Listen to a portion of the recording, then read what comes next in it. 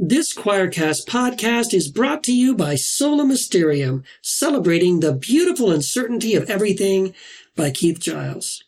You know, anytime you and I come to talk about God, we have to admit that we're talking about a being that transcends human understanding and comprehension. Therefore, we cannot have that conversation with any degree of certainty. We have to approach the topic from a place of humility. And so I invite you to join me in embracing the mystery of Christ and to discover the endlessly unfolding beauty of uncertainty in Sola Mysterium, available now on Amazon. A bisexual hairstylist who escaped a cult, a black mystic, and a recovering evangelical. What could go wrong?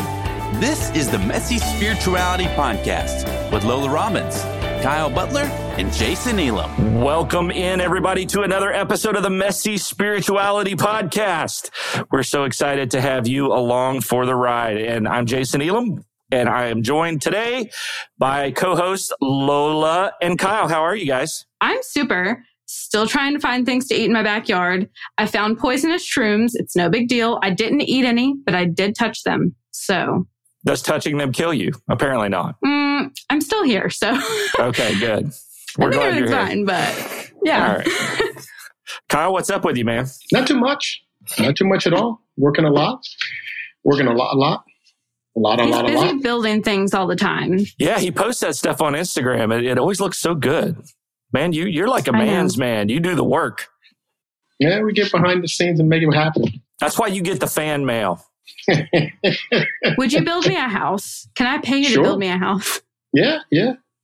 I'll do it. Watch out. I'll come down to Bama. Okay. I'm down. Just don't make him put on the red hat, Lola. Yeah, I can't do that. You really had to say it on the record. There's some lines he won't cross. Sorry. It's fine. Friends, we are so excited today to be joined by the fourth Beatle himself, the incredible, the brilliant, the prolific, one of the publishers of Choir Publishing. He's on the Heretic Happy Hour podcast. He's on Apostates Anonymous, and all the other stuff he does, all of which we will unpack and talk about today.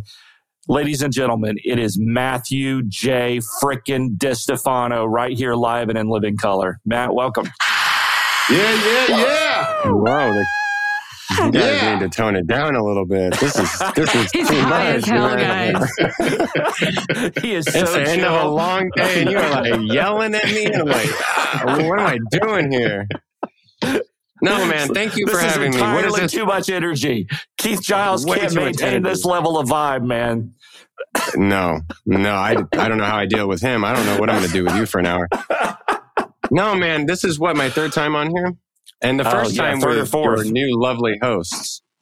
Yes, that's right. Oh, thanks.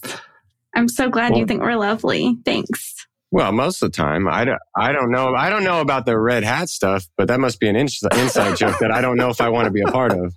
Probably not. Trust me. It's a whole messy conversation inside joke now. It's just every time. I need to stop reacting to it so you guys won't do it anymore, but it's fine. No, we'll keep doing it. Don't worry. So Matt, man, besides doing 5,000 podcasts and writing a book every 2 weeks, what have you been up to since the last time we talked? No, man, I don't have time to write a book anymore. I don't have. You're publishing everybody else's books. I'm doing everyone else's work for them. So, I recently took over Choir Publishing. That's taken up like all my time plus some, but somehow I did write a book. I'm fitting in some time to write, but right now I'm just focused on that and, starting the network that y'all are involved in and trying to do, bring a bunch of people and voices like yours and together and try to do something here in the new year. Well, really excited to be a part of the Choircast network of podcasts. How did that happen, by the way? Where did that idea come from?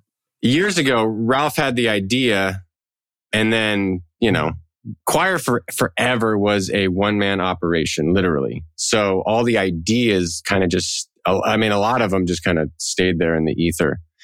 And then when Ralph handed it over to Keith and myself, it was like, all right, we have more time and more resources to do the things that Ralph had envisioned. And so we just started making them happen. And so what we saw is just like, we all had our independent podcasts doing their thing. It was like, how can we work together, but then still maintain like the creativity of the podcast? Like your show is your show. We have nothing to do with it. It's just like, how do we come together and be like, how do we push each other forward? So that was basically it.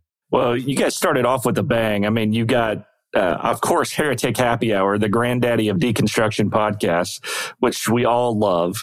But then you've also got This Is Not Church. You've got us. You've got the Idea. What is it? The Idea Digest. Mm-hmm. And then there's a new one, right? The New Evangelicals. Yeah, which is fantastic because they are way more popular than Heretic Happy Hour, and so that's that's kind of like the goal of Keith and my like Keith's been Choir's best-selling author for. I want him to be like 10th. That's how I want. You know what I mean? Like I want to be doing big things to where Matt and Keith are like just doing okay. Okay, very good. So you just want to benefit from the wake of everyone else's success, right? Hell yeah. Okay. No, I'm fine. No. We are author-centered and we keep that focus. And I hope people who like publish with us and work with us agree with us that it's not. I've published with books with major publisher, kind of know the ins and outs of all that. And so Ralph started Choir doing things opposite. And so we want to continue to do that. So if you publish with us, it's like, it's more about the author than it is us. I mean, obviously we're a business, so we're going to make money, but it's like, no, we want the author to have a different experience than if they go even the self-publishing route or if they go with a major publisher. We want them to have a different experience with us and a positively one. Yeah. And I'm sure that's happening. I mean, the experience with Parenting Deconstructed was incredible.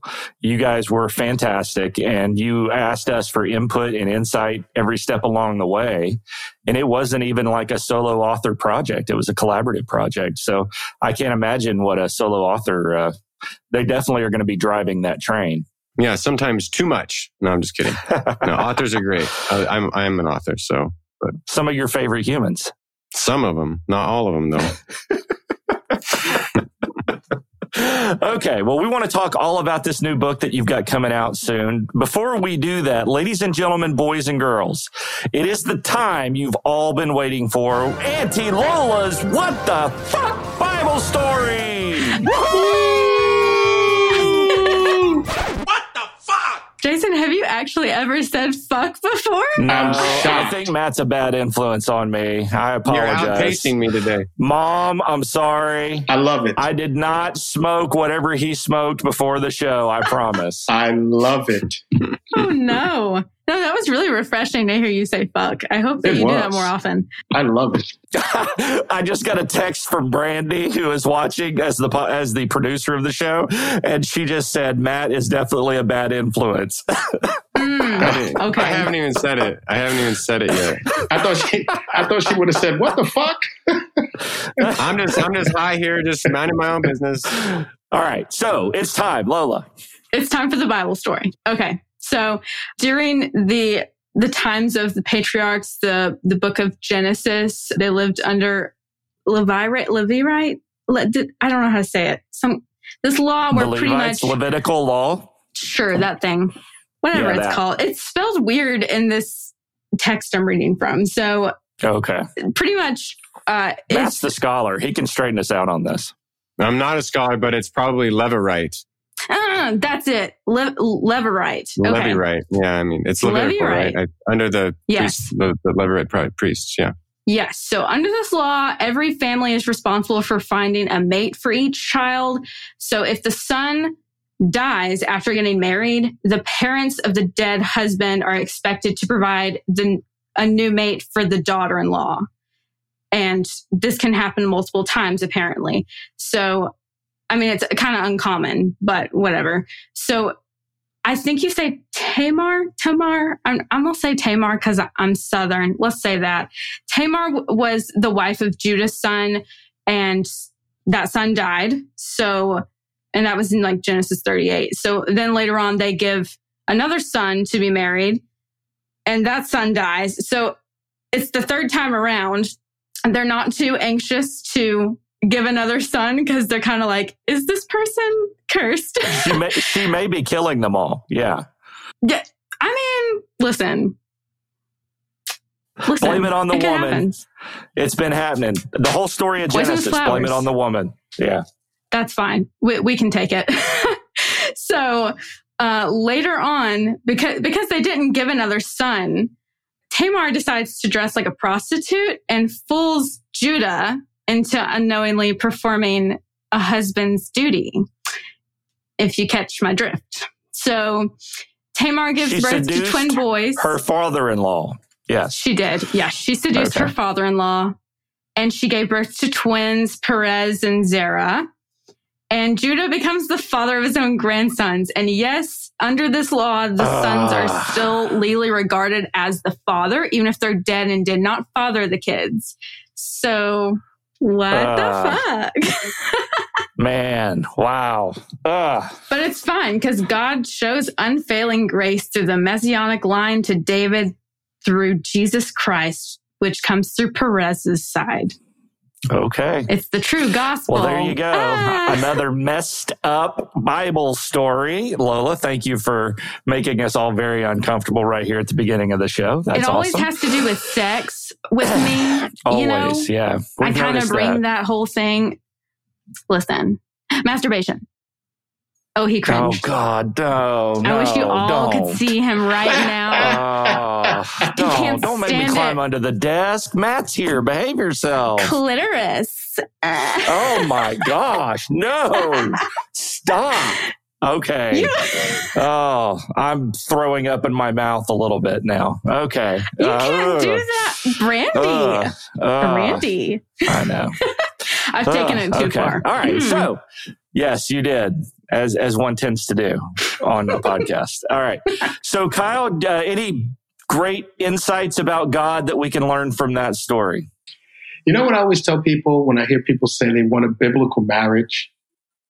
I say, no, the hell you don't. You don't even know what a biblical marriage is.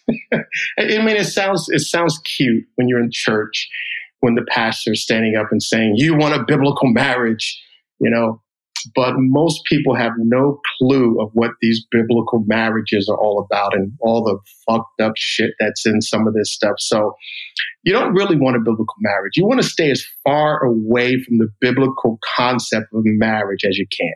Yeah, I mean, there's a lot of things to unpack about that story. First of all, the family's responsibility to find a spouse. All right, that's messed up. We've evolved to the point where we realize. Doesn't that kind of start with child marriage? Am I wrong? Does that kind of begin with child marriage? It certainly could have. Sure.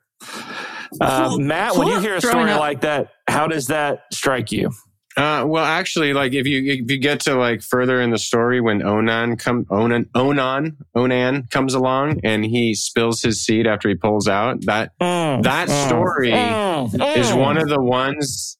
Oh, did I say pull out? It was coming. It was coming. I'm not sure if spill his seed or pull out got to him, but one of those got to him.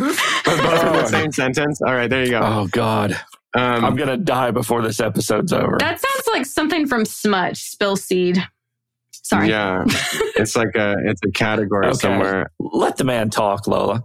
No, I was just that's the one that was like one of the stories that really helped push me away from my Christianity and evangelicalism, because it was those stories of God's like capriciousness, and without getting too personally, I was like, I would probably do the same thing. Like, I'm not about to get my sister-in-law pregnant.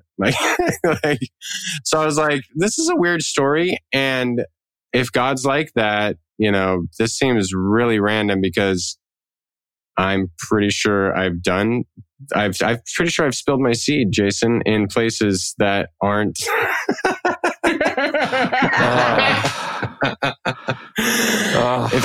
You're right. If anyone can see Jason's face. No, but when you hear those things about God and you're like, well, what does that say about God? Well, it says he's kind of a prick. So I don't know if I could follow this God any longer, or I don't want to either. Well, that's what I always think. Kyle, when what you mentioned stands out in my mind. When people say, we just want to fight for biblical marriage, when you say stupid things like that, it's just obvious you've never read the Bible and taken it seriously, because nobody would want that. Who signs up for that?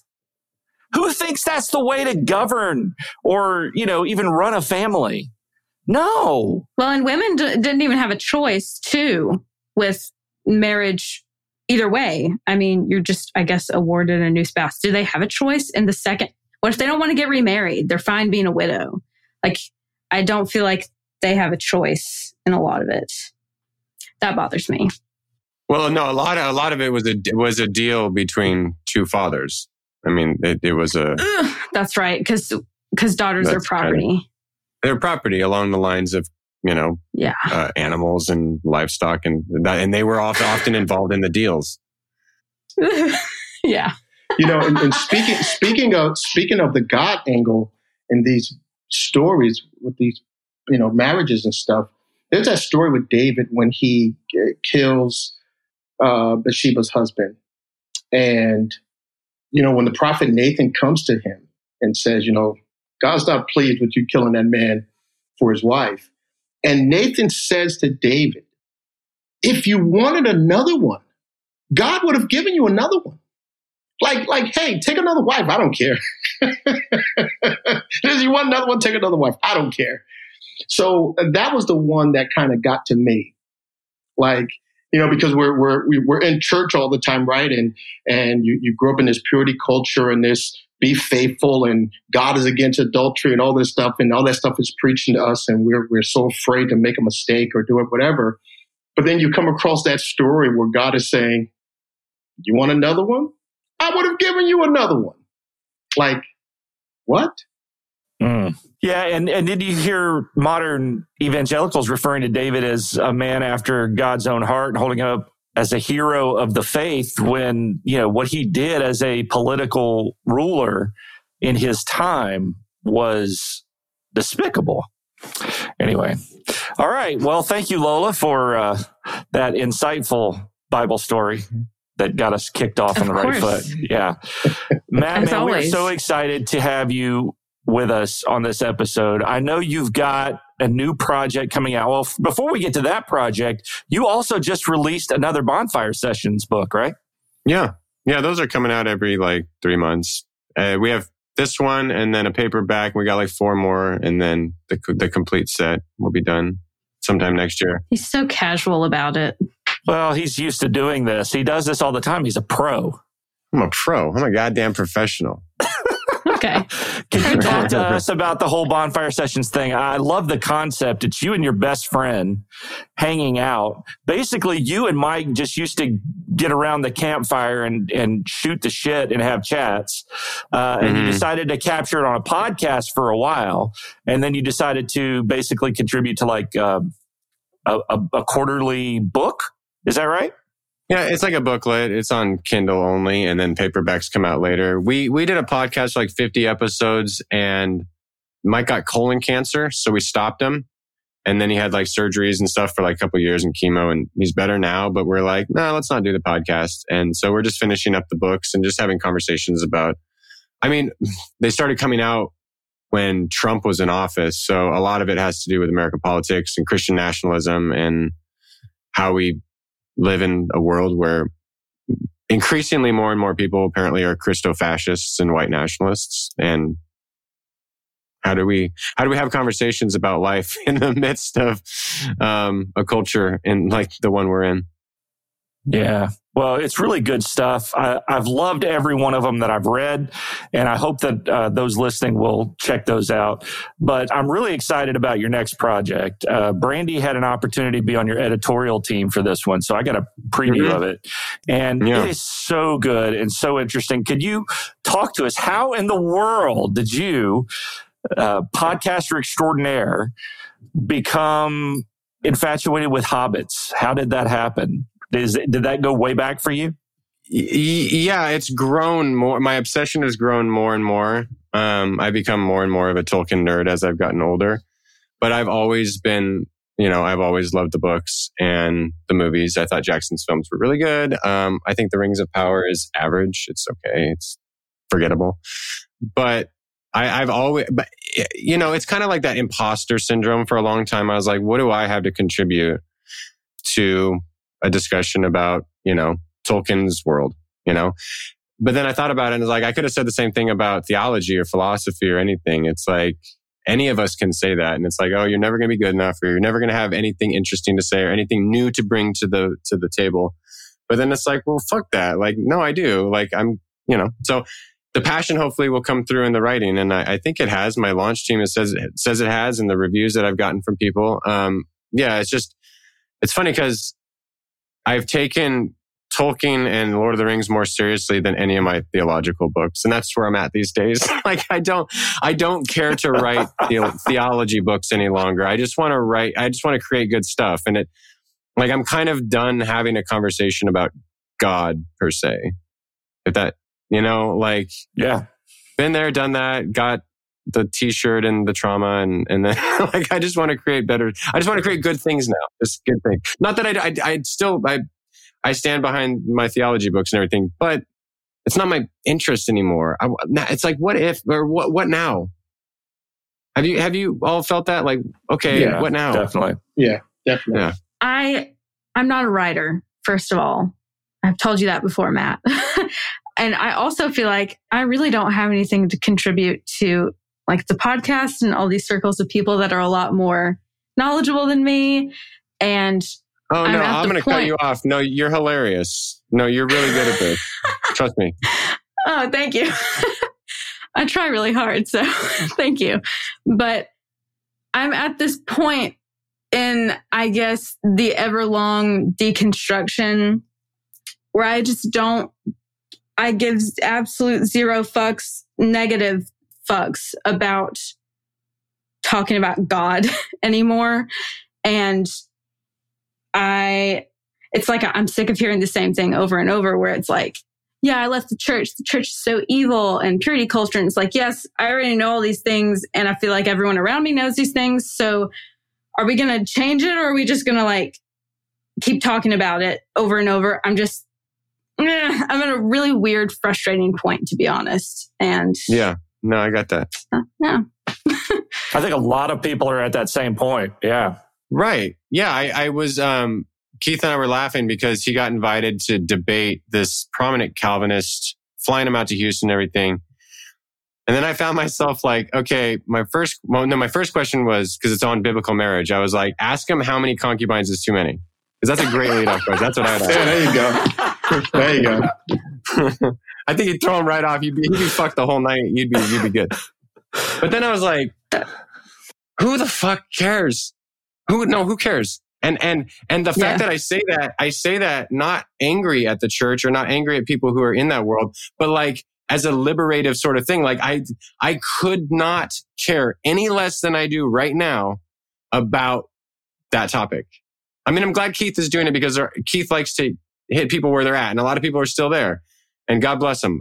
That's not my calling. Aren't you glad? Yeah, I'm like, I literally, I want to write about what I want to write about. I want to talk about what I want to talk about. I wanted to write about hobbits, so I wrote about hobbits, and it's way more interesting than I think my books on theology, because it was really what I wanted to talk about, not what I had to talk about. I had to talk about different theology because I wanted to debunk for my 12-year-old self who was fucked up by my theology. I wanted to debunk it for that kid. And now that I did that, it's like, okay, well, I'm 40 years old. What's life about? Let's talk about that. Talk about those things. Yeah. I was thinking today, and I was thinking in terms of how fast we've grown in technology in such a small period of time. And then that took me to my nieces and nephews, who, of course, is the generation behind me, and how different they are in approach to church and Jesus and God and all that stuff. And I was putting the two together. This information is here and it's all around us. Technology is here and it's growing so fast, leaps and bounds. 2007, the iPhone came out. We're 2023, and the phone we have now just leaps and bounds over that one in such a short period of time. And I was thinking, as this technology continues to grow, as information is continuing to grow, we're moving further and further away from a God concept. And I think that's a beautiful thing. I think that The God concept was dominant in a time where people couldn't understand things, couldn't figure things out, was desperately looking for answers and solutions, perhaps. And but we're not there anymore. Like Matt said, I don't think a lot of people care anymore about these things, and I don't think they should. I mean, I used to love watching Kenneth Copeland, and before the podcast tonight, I was flipping to the game and I saw he was on, and just out of my curiosity, I just tuned in for a few minutes just to hear what he was going to say. And it's the exact same things he was saying 10 years ago when I watched every single episode. Yeah. The same nonsense, bullshit, played out, lying stuff. Tonight he was talking about healing and, the woman at the well. And I'm like, damn, we're talking about a story that's perhaps thousands of years old. That's the best we have. So I think where we are and where we're going is going to, just continue to weed out this whole God thing. And I think that's a great thing. I really do. Okay. Are you guys talking about a televangelist? Because I feel a little lost. Yeah. Oh, you don't know Kenneth Copeland? Okay. One of the crazier ones. Yeah. Okay. Is it the one that did the COVID-19 with the big blow. Eyeballs? Yeah, the blow. That one? Oh, God. Yeah, that one. Okay. Those remixes are fire, though. Have you seen They those? They are so good. They fire. are really good. Yeah. That COVID-19, that shit's still stuck in my head 3 years later. COVID-19. That hook is, oh my goodness. It's very good. I agree. I think everyone is starting to lose their identity that they held in religion or in church. Like everyone is dropping off of that and now able to focus on things as, I guess we would consider them kind of like small, simple things that don't matter, but they do like hobbies, like writing and just doing the things that bring you joy. And that's important. The things that we disregarded for so many years. And that's really where a lot of spirituality lies, is in the little things that we just enjoy. Mm-hmm. That's actually a main point that I point out in the book, because hobbits are a completely secular society. Their whole religion is gardening and being one with the earth. So they don't really have they don't have religious writings. They don't have sacred texts. They don't mention God. The elves do. Hobbits don't. And so it's like, when I look at my life now, it's like, I don't go to church on Sunday. I don't worry about all that shit. I'm like gardening, and it's more, I'm out with my best friend. Whatever I'm doing, it's like, it's way more godlike experience, if you want to call it that. All the things they said about God theologically, it was like, no, I find those just when I'm with the people I love, when I'm out in nature, when I'm listening to music, when I'm smoking weed. Like, it's not all the things all the things they warn me about are actually where I find the things they said God would be like. Love, compassion, mercy, bliss, joy, all those things I find in doing quote unquote humanist or secular things. I point that out, the same kind of thing in the book, where it's like, yes, this is their religion is like a oneness with the earth. If you can, but you wouldn't even call it religion. That'd be the wrong word for it. Mm-hmm. So one of the things that you say in your book, Matt, is that you feel a special affinity to the character Samwise Gamgee in the original Lord of the Rings. So what is it about Sam that grabs you? Well, there's a couple of things. I think it's the kind of like the down to earthness of him, as like Tolkien's most revered character, and who he called the chief hero, actually, in one of his letters, is a gardener. Frodo's the protagonist, the main protagonist, but Sam is the chief hero. And I love that Tolkien, has an affinity for gardeners. I myself am a gardener. I also see, and I don't think Peter Jackson, he didn't get it from the book. I think Peter Jackson got it from the Peter Jackson movie, where hobbits loveth all things that grow. And they didn't mean, they meant literally like vegetables and things. And in the book, I say, well, this isn't what they meant, but this is how I'm going to add my own spin on things. Sam grows as a person, or as a hobbit. and he doesn't do so by like worrying about honor or valor. He grows by just being simple and like loving his friend, like being there for his friend, no matter what. And I think that's where we see the most growth. And so even with like the cover and the art, and the subtitle, like I focus on, the subtitle is Unearthing Our Humanity at 3 Bagshot Row. That's Sam's address. It's not Frodo's address. So I think if we could only look at one Hobbit on like, how do we grow as people? How do we develop ourselves, our sense of who we are, our true identity, our true, usness? I think Sam is probably the best example. At least for me. And maybe someone else gravitates to someone else, and that's fine. He's my favorite, to be honest. I always, I guess when I read what you had written about Frodo, I kind of saw him in a different light, but I always kind of thought he's such a whiny baby. Yeah. Which of course he is carrying an evil thing, and he took it for like 180 something days. So that's got to weigh on you, And I think he's more like kind of whiny in the movies than the book. And that's true. Sam's and his bond is much stronger in the book than it is the movie. Are you guys Lord of the Rings fans? Like, I don't know that about Kyle or Jason. I'm a huge Lord of the Ring fan. I loved the movie. Saw them multiple times at the theaters.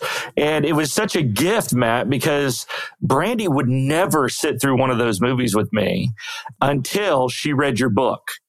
And have you watched it? We haven't yet. We're going to. She's agreed to it already. We just moved our kids out of the house. So we are now 1 week into being at home with only an 11-year-old instead of 4 kids. And so we're now getting movie time. So that's coming soon. But she's willing because of your book. So that's a great gift, man.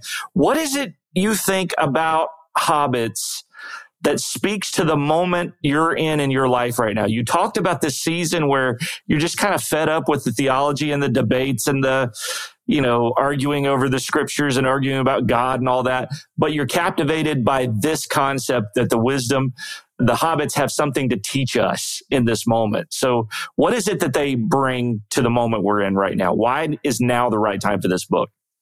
I think just finding like, what do you want to do and do it for the sake of doing it. Like hobbits don't like take the smoking of pipeweed. They call it an art form. It's not a habit. It's not a practice. So when you do the mundane like that, do it as an art. Like do it to the best of your ability. Like everything you do, even in the most mundane, is an art. Like people used to come and watch Brother Lawrence peel potatoes, or they watch the Zen Buddhist masters just sweep the stairs, and you're like, how? It's so boring. But with someone who is so into something and present in the moment, it's captivating. So whatever you're doing, even if it's picking vegetables or planting a garden or raising sheep, like do it as an art form. And I think that view on life, like, will, I think, change your outlook on it. I'm a little bit speechless on that. I mean, being really intentional, is that part of, I guess, making things into an art, the mundane into an art, being intentional about it? Yeah. Be super intentional about what you think is the most mundane aspect of it. Like that. I mean, have you ever watched watch someone use a power spray washer on something dirty, and just watch how mesmerizing it is. That's satisfying, though. Yeah, super satisfying. So in everything you do, make that satisfying. I think you can find that level of satisfaction in every mundane thing you do. Wow. Isn't it beautiful too that we can find that beauty in absolutely every aspect of life? I mean, I was reading Matt. I was reading Karen Schock's new book that's going to come out next year, and this year. This is 2023. This year, that's right. Yeah, sorry. We're here, man. We're here. We are actually recording in 2023. This is not dated material. I'm sorry. All right. So it's coming out in the next few months. And she is so bold and so transparent about her own story. And it's a story that the church and the culture had ingrained in her that she should be ashamed of. but she's reclaiming it and saying, but it turned out okay. This love story had a happy ending despite all the shit that we had to go through and all the mistakes that were made by other people's standards. Things turned out all right. And I mean, that's it, right? Beauty will save the world. And so maybe if we're not so captivated with God and religion and all that kind of stuff, maybe we can look for the beauty and stuff that the world tells us is meaningless and worthless. Kyle, you look like you're about to say something. I like what Matt was saying earlier about how he's found God, so to speak, in all of the things that we were told God wouldn't be in. And, I remember growing up with the clear understanding that God didn't want us to have any fun.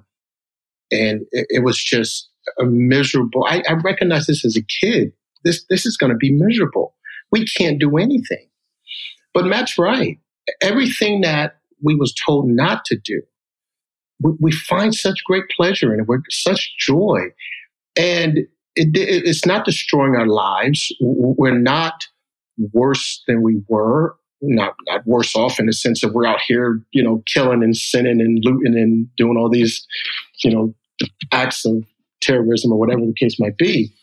But we've actually found ourselves, and we're becoming more and more at peace with being who we are. And I think that's the beauty of this whole thing. And so I really appreciate that, because that resonates with me so deeply. And I want to look. I look for more of that, but in the more simple ways. I just feel today and recently, I just want to live. I just want to live. I just want to do life. I just want to live, and however that plays out every day. I'm gonna always be me. I have love in my heart. I have kindness in my heart. I have empathy in my heart. I'm a good person. So I just want to live. I just want to live. And I want to encourage other people, just live, just do life. Find that thing you feel is life and just do it. Just do it. When I say that I don't have any interest in God, what I mean is like, when we describe God, when I say I'm doing this for God, we're running it through our filter of what God is. So we're only saying something theological. And I think the great irony is that we find God when we're not looking for God, when we garden for the sake of gardening, when we bicycling for the sake of bicycling, when we play our piano, or, we listen to jazz, or we go for a walk, or we smell flowers. If there's an ulterior motive, G-O-D, we've missed the point entirely. And the only time we're going to find God is when we're not thinking about that word. Yeah. The word that shall not be named. God comes to you dressed up as your life, right? That's it. So don't worry about labeling it correctly. Just do it. Just live like Kyle just said. Do we have to pay Nike now?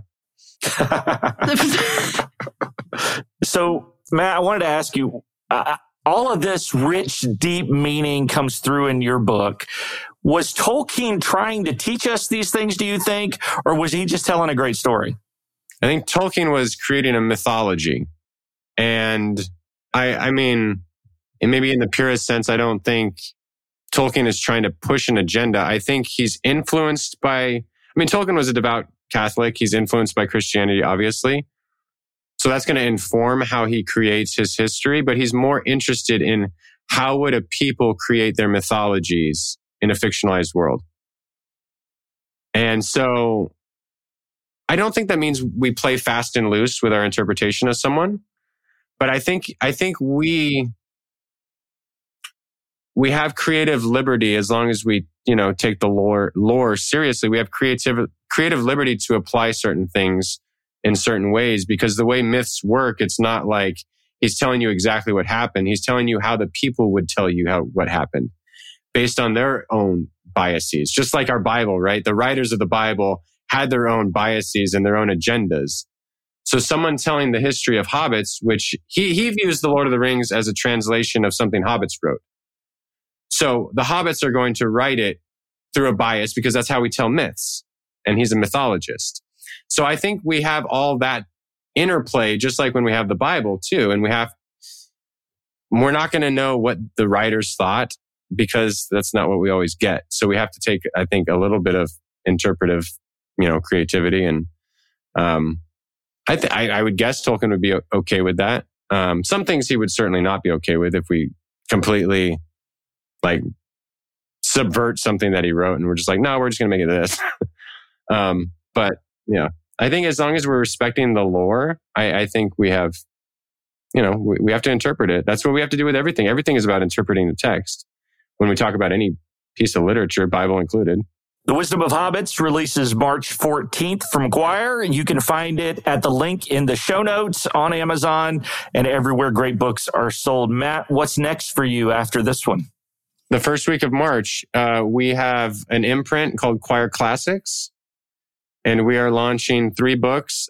The Kingdom of God is Within You by Leo Tolstoy. Keith wrote a foreword for that. We're doing Alice's Adventures in Wonderland and Through the Looking Glass in a collection with David Bentley Hart wrote a foreword for that.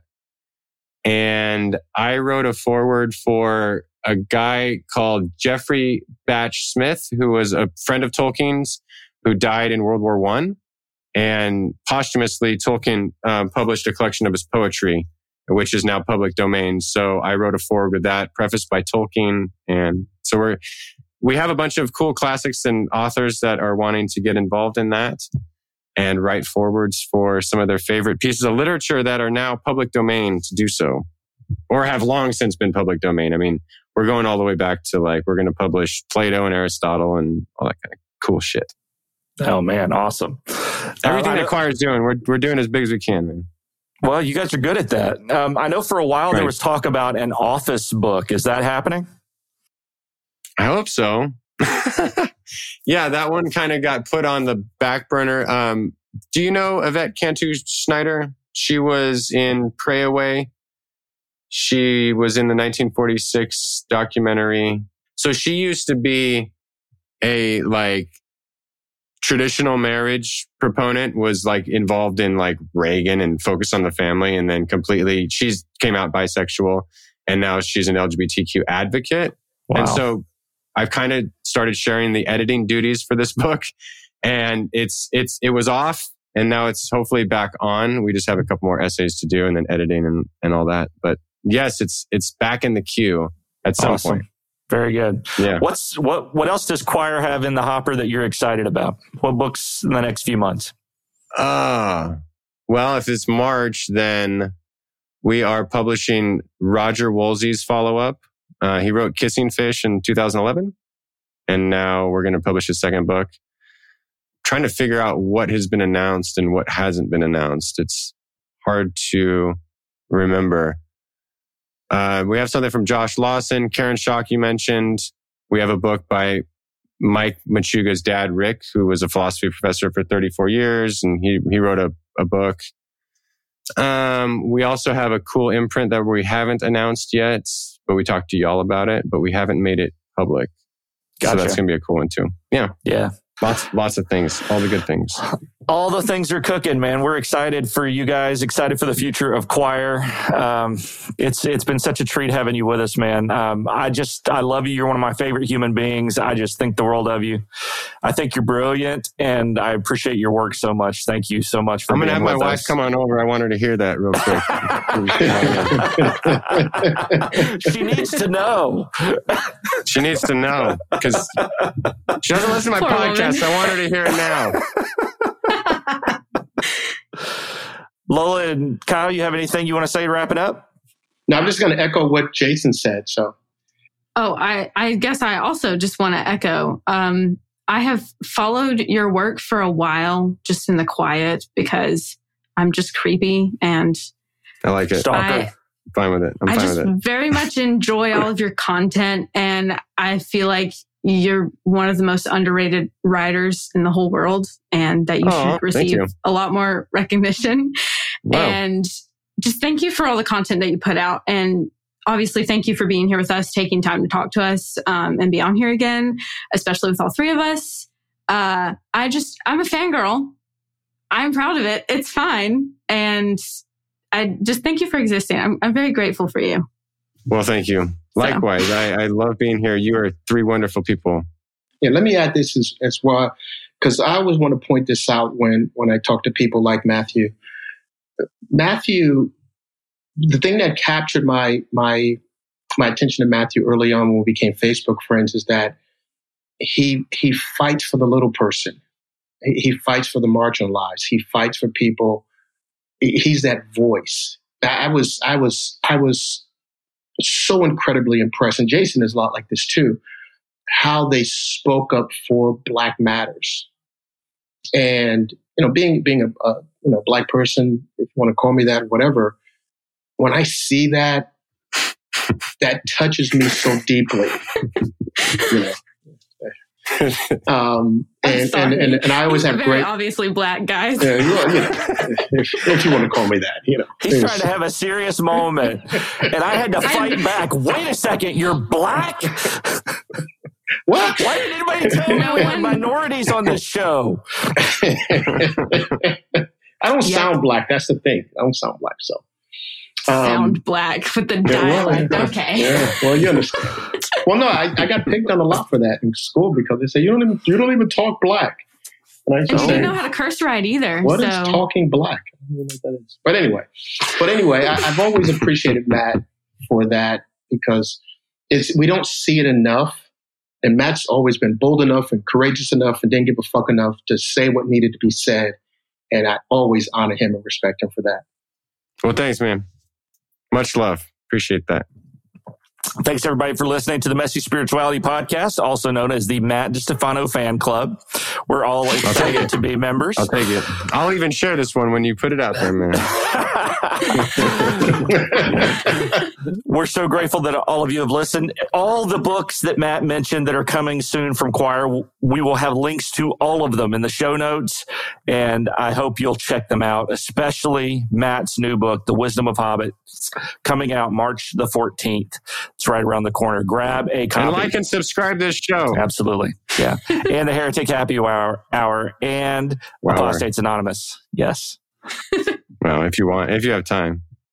They do. If they're listening to us, they have time. They got the time. They'll make the time. Nothing better than self-deprecation. I love it. We love you guys. Thanks for listening. Have a great week. We love you.